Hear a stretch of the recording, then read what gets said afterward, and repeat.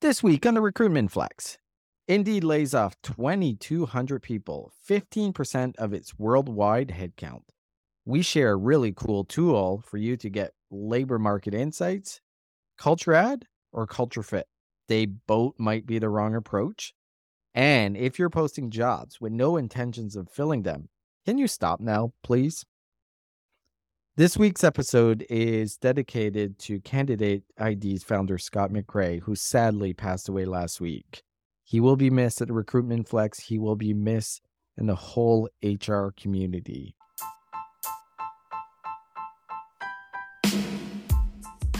Welcome to the Recruitment Flex with Serge and Shelley. I'm Serge. And I'm Shelley. And we talk all things recruitment starting right now.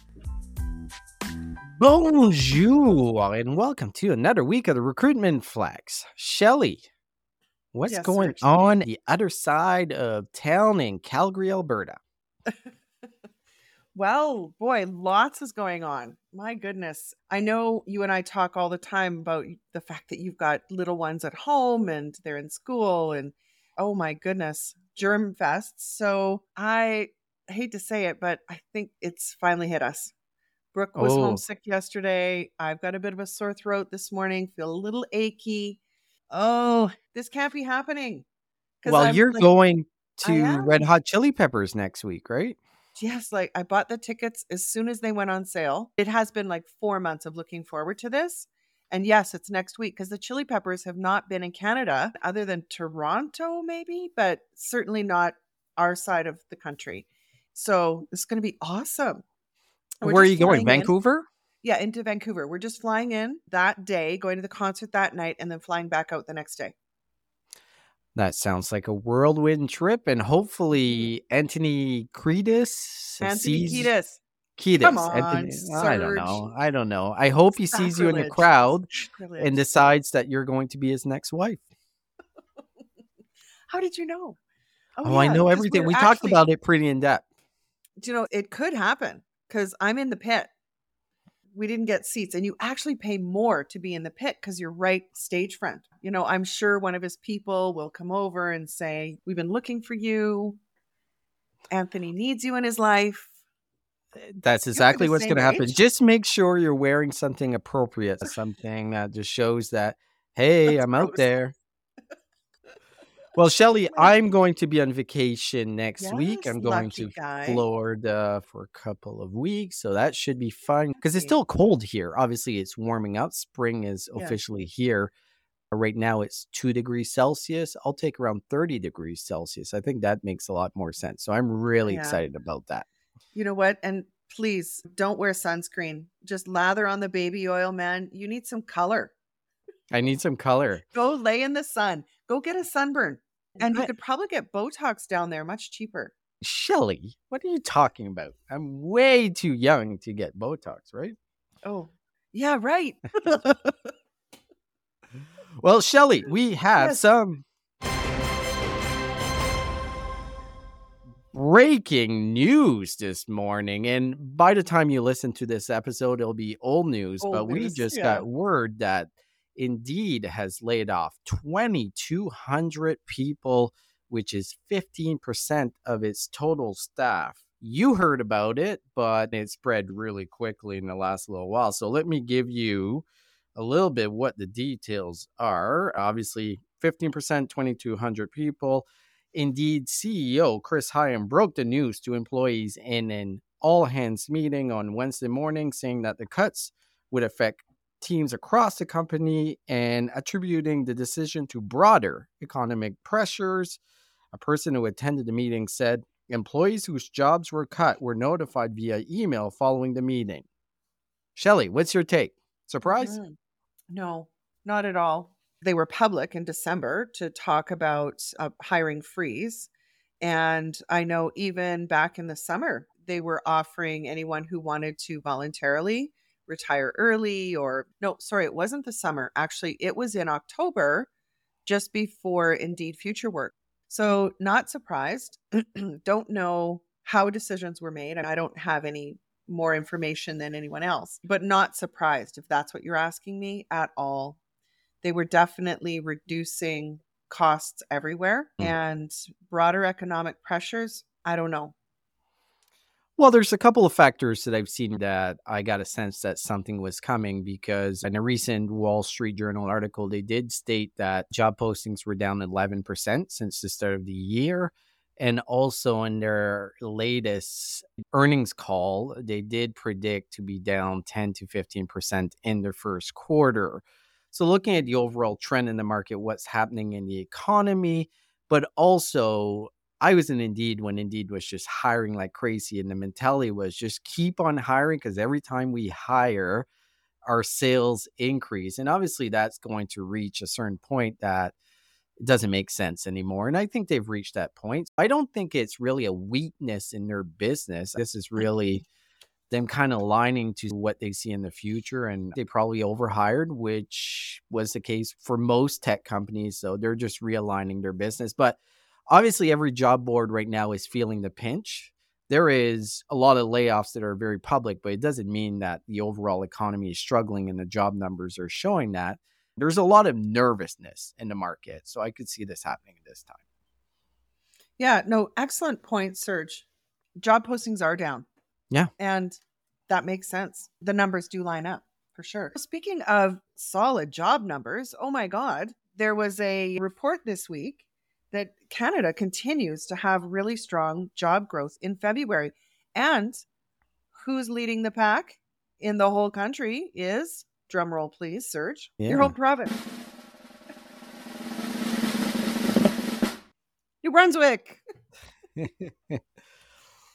Well, if you look at the numbers, Shelley, yes, they added 22,000 jobs, which is down, but still above expectations. So 22,000, and 5,500 of those jobs came from New Brunswick, which is, I think, the second smallest province in Canada. Right. But a lot of people did move to New Brunswick over the pandemic, even after the fact.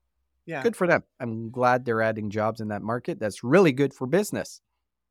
It is very good for business. So, Shelley, yes, I want to go into the tip of the week. And I am very disappointed, Shelley, that you won't let me rename the segment. So I've been lobbying for the segment to be called Just a Tip. No. Serge, I even came out with an intro. You know what? Hey, guess who got canceled this week? Who got canceled? Tourism Regina. You want to get canceled? Oh my God. Now that was funny. Do you want to talk about that story? Because it's hilarious, right? I thought it was funny, but City Council sure didn't think it was funny. To give the audience insight, you've probably heard of Regina, that's based in Canada, if you're not listening from Canada. And when you hear Regina, there's a word that pops in your mind, and it's been a long-standing joke. So Experience Regina came out with their new slogans, and their new slogans I thought were great, because the goal of slogans is to really stand out and create attention and a discussion, and it definitely did that. So the two slogans they came out was rhymes with fun. So Regina rhymes with fun. You can come to your own conclusion of what that looks like. And the other one, it looks like. But that was on purpose. That was a Freudian slip if you ever heard one. The second slogan they have is "Show me your Regina," which I thought was fantastic. This has been a long-standing joke. When you think about Regina, it automatically comes to your mind. Why not just leverage it? Like, Regina is not the best place to go visit in Canada, so make it fun, right? Make it interesting. But obviously, when it came out, the city council lost their shit. And a lot of people lost their shit because we have a lot of uptight people within the country, within the world. To me, it's fun. It's going to create a conversation. Like, why are you taking yourself so seriously? But the backlash has been intense. I don't know. So what we're going to come up with is some boilerplate bullshit, probably like live, work, play in Regina that we see everywhere. This is a conversation started, but yeah, some people are definitely getting canceled. Yeah, somebody's getting fired. I can't imagine that they went all the way down this path, had the marketing, they would have done tests with certain markets or whatever, and we forgot to let city council know before we went public on this. Anyway. Like, I get why people are upset, but it actually makes me interested to go to Regina because I know they can poke fun at themselves and it might be a fun place to go. But going back, that's the Yes. story on that. But let's go back to our tip segment. I even recorded a new intro for it. Oh, no. Just a tip. Oh, no, Serge. No, you didn't like it? That was me recording that. Let's do it I can again. tell that was Just you. a tip. Please. Oh, no. Okay, I guess we'll keep it as tip of the week. Tip of the week. Come on. A couple weeks ago, I came across what I thought was a fantastic tool. A lot of us have access to Indeed hiring ads insights, which gives us a lot of real-time data on what's going on in the market. This really cool link, rta.jobdescriptions.ai. And what it does, it gives you real-time insights about the job market from Google Jobs at any location. The tool will search Google for jobs in real time, then analyze the results to provide you with available insights such as the percentage of remote jobs requiring a degree, what titles are being posted. Say you put sales Calgary, it's going to give you all the sales jobs that have been posted in Calgary and what titles they're using. It's free. It's in real time. Any practitioner, recruiter can leverage it before they're posting a job to get a sense of how much competition is this job going to have in Calgary, right?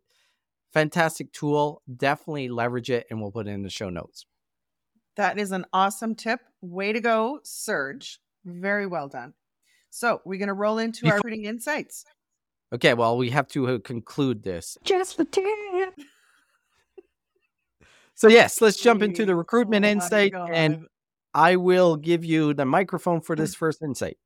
Okay, something I've been working on, talking about a lot lately in my day job is your careers page. Companies have obviously their website and their career page, and you can't be without one. You do need something as a careers page. But I think a lot of the times we just set it and forget it. You can look at these websites and you can tell they haven't been updated since 2017. What they say is just like everyone else. I think it's a good time to start taking a look at whether or not it's even performing and whether or not job seekers are actually going to look at your career page. I don't know if many people do get the report from their webmaster that says what percentage of traffic goes to your company's website, and do they even continue on to your careers page? And what is it that would draw them in, and how easy is it to even find the careers page? So this article was just really interesting to say that 97% of respondents post their job vacancies on their company's website or a dedicated career site. And for only 9%, this is the only job content they publish. So are they counting on the fact that aggregators are going to scrape them? Is that part of their strategy? What do you think, Serge? Well, it could be, but reading this article and looking at the survey that was done by UK Candidate Attraction Report, it showed that 97% of in-house recruiters, the website and their career site is their top sourcing channel. Like, what the fuck? Really? That is your top sourcing channel? Posting the job on your career site that no one goes to. So here's my thoughts on company career pages. You should have a decent one, but no one's going to it unless you are a major brand. So if you think you can just pop your job, have it on, you're going to kill it, you're wrong. It actually made me really concerned about our industry that in-house recruiters think that this should be their number one sourcing. No one cares about your career site. Doesn't mean that you shouldn't have it in case people do come. But people find you in other areas, right? Mm-hmm. Yeah. So for example, having a job search and apply, AKA applicant tracking system, on your career site, you're 5 times more likely to have people come to the site because they can search for jobs. I don't know about you, Serge, but I actually had to go back and check and see if this article was published in 2016. Yeah. Because I was like, wait a minute, no, this is a 2023 candidate attraction report. And I honestly, it assumes an awful lot. It does assume, I think, that these are very large companies, because most applicant tracking systems, as far as going to your career page, and then I have to try and figure out if you're hiring for the type of work I'm looking for. And I don't know about you, but the most applicant tracking systems make that a nightmare. Hung Lee published on Twitter, Speed of Application by Applicant Tracking System. And what I'm tying this to, and so bear with me here a moment, is if you have a search function and you've got a really complex applicant tracking system like a SuccessFactors, a Workday, a Taleo, Oracle Cloud, Brass Ring, any of those, where you have to go in and try and guess what the job family is, what the region is, and worst of all, just like you were saying on the tip of the week, what is the job title they use for the kind of work I'm looking for? So you're expecting the job seeker to guess all this. You really are. So I'm having a real hard time putting any weight into this study that then goes on to tell you to have a job search and apply functionality on your peak performing career site. It's just the opposite. You want to find ways around it. Well, you want the jobs available, right? So you can find them easily. That should be the highlight of your career page in a lot of ways. Just to recap the findings, they had 5 times more likely to have a job search and apply content, 4 times more likely to have career pathways and department team landing page. I have never seen a career pathway on any career site. So if you know anyone or have seen it or your Yeah, company send has us the one, link. please send us the link. Show me the Three website. times. Yeah, exactly. 3 times more likely if you have employee videos, how the recruitment process works. I love that one. Every website should show exactly what the recruitment process is going to be. And I guarantee you 90% of the companies cannot publish that because they don't know, because it's different for every hiring manager, every situation. There's no True structured. that. Then the last one is 2 times more likely if you have employee stories, chatbot, reward benefits. You know what? I'm going to poke another hole in this. Okay. Honest to God, if you've got authentic employee stories, testimonials, I think that should rank way higher, because what do people want to know? Why do they go to employee review sites? They want to know stories. But I'll Let's ask you one let's question before we go. Have you ever seen an authentic video from an employee? All of it is scripted. I've seen some outside the career site, like on Instagram or other platforms. I'm not sure it's the best place to have that particular content. Just putting shit on your career site and not having a strategy for people to see it, which is the majority of companies, is not a good strategy. You need to figure out how to drive people to your career site. Exactly. Never assume that they've even heard of you unless you're a big five brand. So for the rest of us, you do need to actually put some thought into understanding how people find you. Yeah. So, next subject. I found a great article on talent.com, and I think it's a really good reminder. We were just mentioning how the hiring process can be different. Like in one company, you can have 5 different people or different departments interviewing. So the interviewing experience can be different in the same company. So this was a great article to just say, hey, when was the last time you took a look at your interview guides? When was the last time you thought about, is this really an experience that we want to continue to give people? And there was some great statistics in this article that talked about what exactly are job seekers thinking and experiencing. So, for example, if you ask yourself, when was the last time you changed your interview process? And should it change over time? The fact is, the process and how long it takes is something that we do need to stand back and ask ourselves, because most job seekers believe a reasonable time frame to hear back from a company is 2 weeks.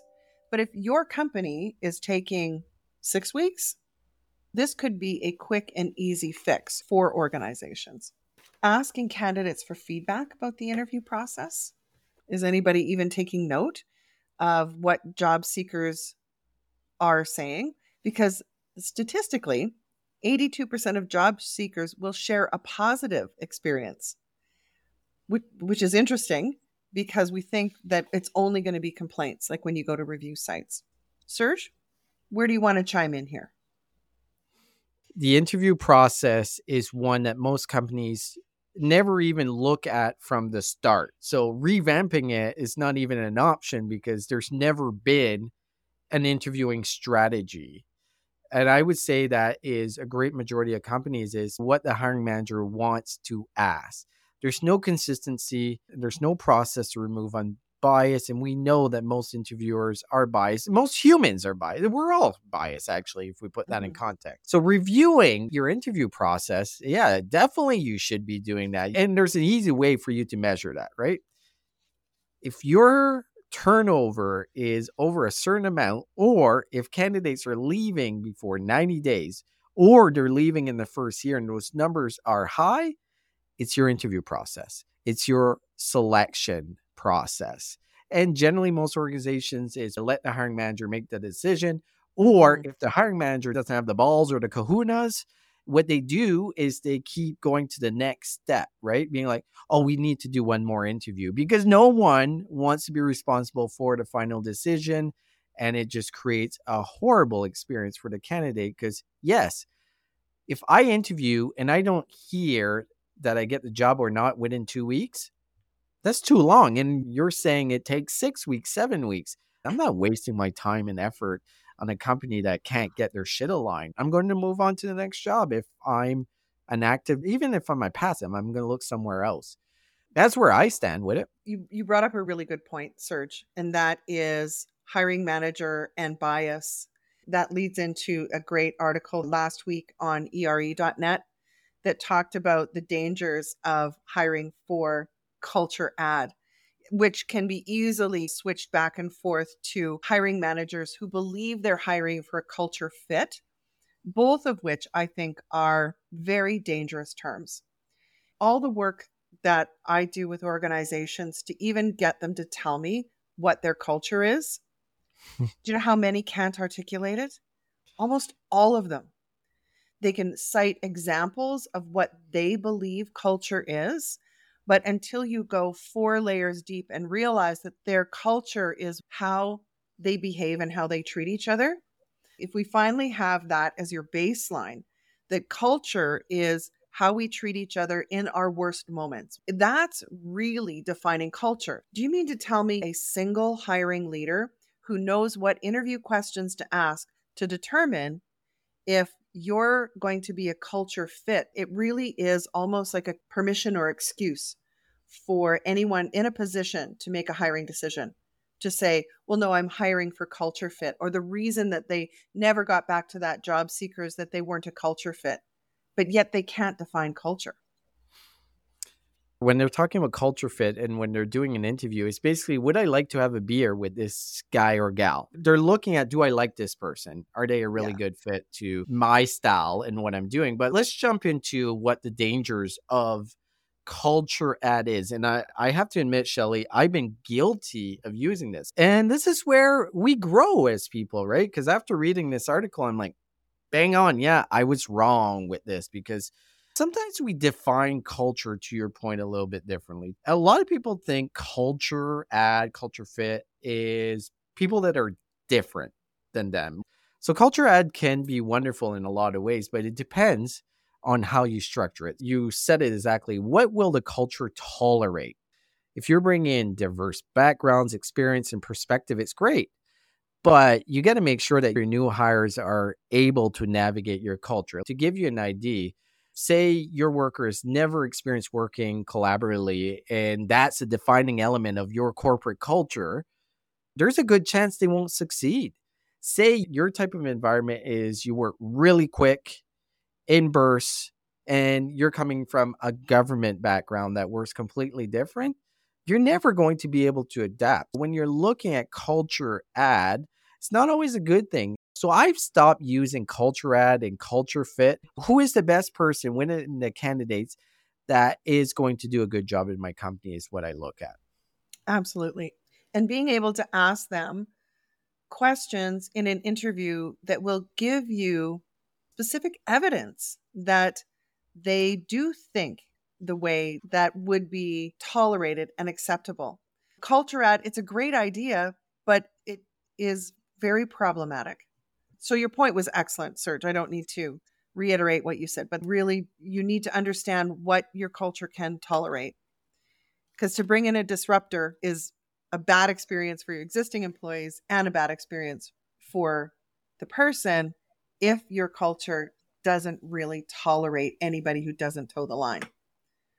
That's the best description. Thank you for adding that on. I want to jump into the next recruitment insight, and I'll start by asking you a question.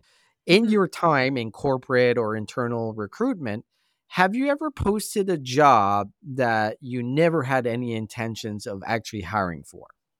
Well, no, I can say with a clean heart and conscience, I would never allow it. Okay. Never. It is so damaging to your employer brand. It is deceitful. It's just not something I would ever be a part of. If you didn't know, do you think it's ever happened in your Oh, situation that a hiring manager or executive has come to mhm. you and we want to post this job and start recruiting for it when not knowingly on your end, they never had any intentions of ever filling that role? Within large companies, you need to validate that these are open positions because I'm utilizing resources. I'm spending company money as a TA leader.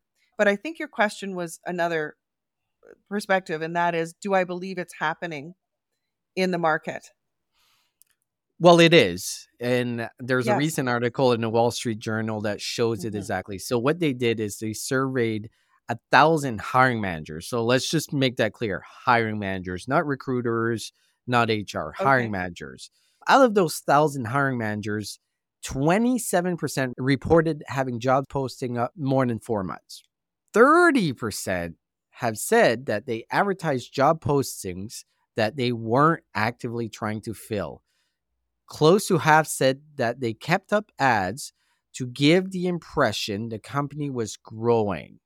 One third of the managers also said that they advertised jobs they weren't trying to fill to placate overworked employees. So it's happening. And it's pretty evident that it's happening because we hear all of these stories of job seekers applying for 100 jobs and not hearing back from one of the jobs. And I know there's more to it, but we see it with staffing companies all the time, right? It's a rite of passage in the staffing industry to post jobs to build a network or basically a pipeline, but they're not real. And we see it with the major job boards, right? They're very aggressive with staffing firms because they know that those jobs are not real and it's not a good candidate experience across the board. And I'll ask myself the same question. Has it happened to me? Not knowingly. I've never posted a job without having the intentions of filling it. But I've been given recs that the minute we start recruiting, we start filling the role, suddenly there's not a lot of ambition to actually interview those people or get to the next steps. And sometimes things change, right? The business Yeah. has changed maybe at the TA level we weren't made aware of, or it's not in our purview. But I definitely think it happens. And I think it happens because we are not asking exactly the questions that you did. If you do a really good intake, you dive in deeper, you're putting resources, you're getting commitment from the organization that you're filling this role. It rarely happens, but I don't think that's happening in most talent acquisition departments. I agree. And what was most shocking, because it never really occurred to me that if you are intentionally understaffed, that is, you're not hiring and you are asking people to work longer hours or do overtime. And in order to get them to do it, you're saying, listen, we're trying. We've had this job ad up. We've been interviewing. You want to talk about deceitful? Wow. I mean, I would be so offended and hurt that my leader would lie because that's what they're doing. That I found shocking that they kept those jobs up just to placate overworked employees. But Shelly, you've been around the block. Assholes. I have. You know this happens, right? A lot of hiring managers, a lot of executives don't take candidates seriously because they think there's an endless supply of candidates. So let's placate our employees, let's have jobs up, and not thinking of how much it affects their brand happens all the time. We talk to enough executives at companies and they basically tell us that this is happening. Well, I think it's what's been the eventual downfall of the staffing industry. Tell me how many times you're going to return to a firm to find out that they interviewed you, used your time, led you down this garden path, and there never was a job. They're hoping to land a requisition for a job in the field that you're in. I don't want to pick on the staffing industry, but we know it happens, and we know there's a lot of shady players in that space. So, well, and those shady players are the ones that probably are no longer in business. And why? 100%. There's really 5 big players in all of North America. And that's why, is because they have solid processes and they have ethics. Ethics is the key word of this episode. Shelley, another fantastic episode. Yes. I'll be recording from Florida next week, so you'll hear I don't know, what's the background noise? In the background? Oh, the ocean. Nice. Yeah, exactly. I'm right on the ocean, so it'll be perfect. Thank you, everyone, for listening, and have a fantastic week. Okay, talk soon.